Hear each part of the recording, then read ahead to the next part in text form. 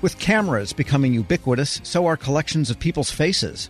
In fact, the FBI can now search databases with more than 640 million faces. The question is, what about privacy? What about accuracy? For more, we turn to the Government Accountability Office's Director of Homeland Security and Justice Issues, Greta Goodwin. Ms. Goodwin, good to have you on. Thank you for having me. So the latest study follows up on one you did a couple of years ago, and you have found that the FBI still has a long way to go in both filing its privacy impact analyses of facial recognition and some questions about the accuracy. Let's talk about what they're supposed to submit in terms of verifications that they are following privacy procedures. Absolutely. So there's a document called the Systems of Records Notice, otherwise known as the SORN. And so anytime the FBI makes changes to their systems or their records, or anytime they make changes to how things are being used, they are supposed to notify the public through the SORN, and the SORN is supposed to show up in the Federal Register. And that allows people to have a better understanding of how the FBI is using and protecting their personal information. The other document that we talk about in the report is the PIA, the Privacy Impact Assessment. That actually is sanctioned under the E-Government Act of 2002, and that requires any agencies to conduct a privacy impact assessment to analyze how personal information is collected, stored, shared, or managed within that system. And so the publishing of the PIAs provides the public with a greater assurance that the FBI, in this case, is evaluating the risk to privacy when they're implementing their new systems. And has the FBI made changes to systems of record and not followed up with the SORN that is supposed to follow? Yeah, so we made 6 recommendations in that previous report, and to date, only one of them has been closed as implemented. And so 3 of the recommendations were related to privacy, 3 were related to accuracy. The ones that were related to privacy, one of those, the 3 that have been related to privacy, one of those has been closed. The ones for accuracy have not. And so what we are working with the FBI on right now is trying to, helping them and working to find ways to close these recommendations, because they speak to privacy, transparency, and accuracy. Well, what did they do? What's the one recommendation they did fulfill? The recommendation that we closed speaks to FBI. We made the recommendation that DOJ should audit their database known as the NGI IPS and their FACE services database to examine and look at issues around privacy. So what we've learned from DOJ is they've established a process and a schedule for auditing those databases, and they have begun implementing that. So that's the recommendation we closed. What is important about those 2 systems, so the FBI uses the NGI IPS system to examine criminal and civil photos.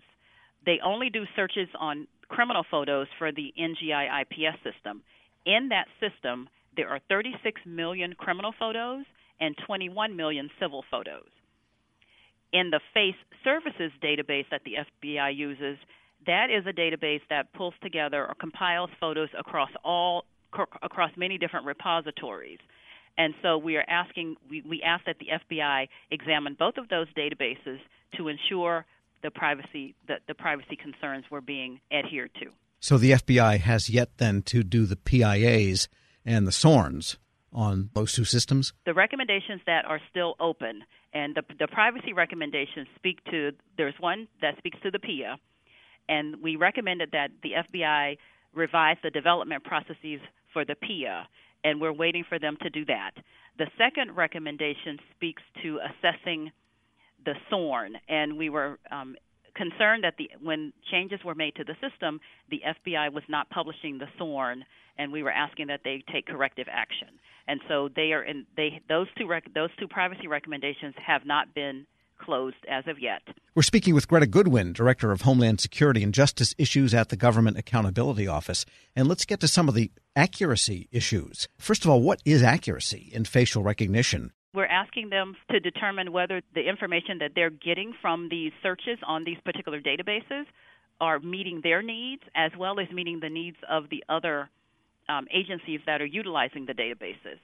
And we made 3 recommendations that are accuracy focused, and one is on the NGI IPS database, and we asked them to to test candidates' list sizes that are less than 50, and I'll explain that because it can be difficult to understand.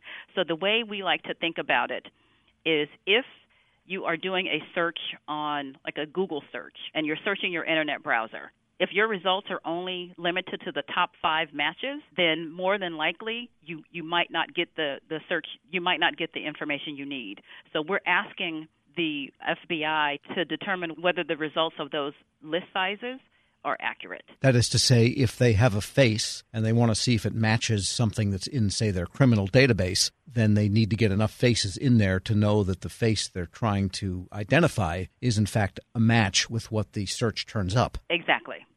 So the user of this database can request anywhere from 2 to 50 candidates.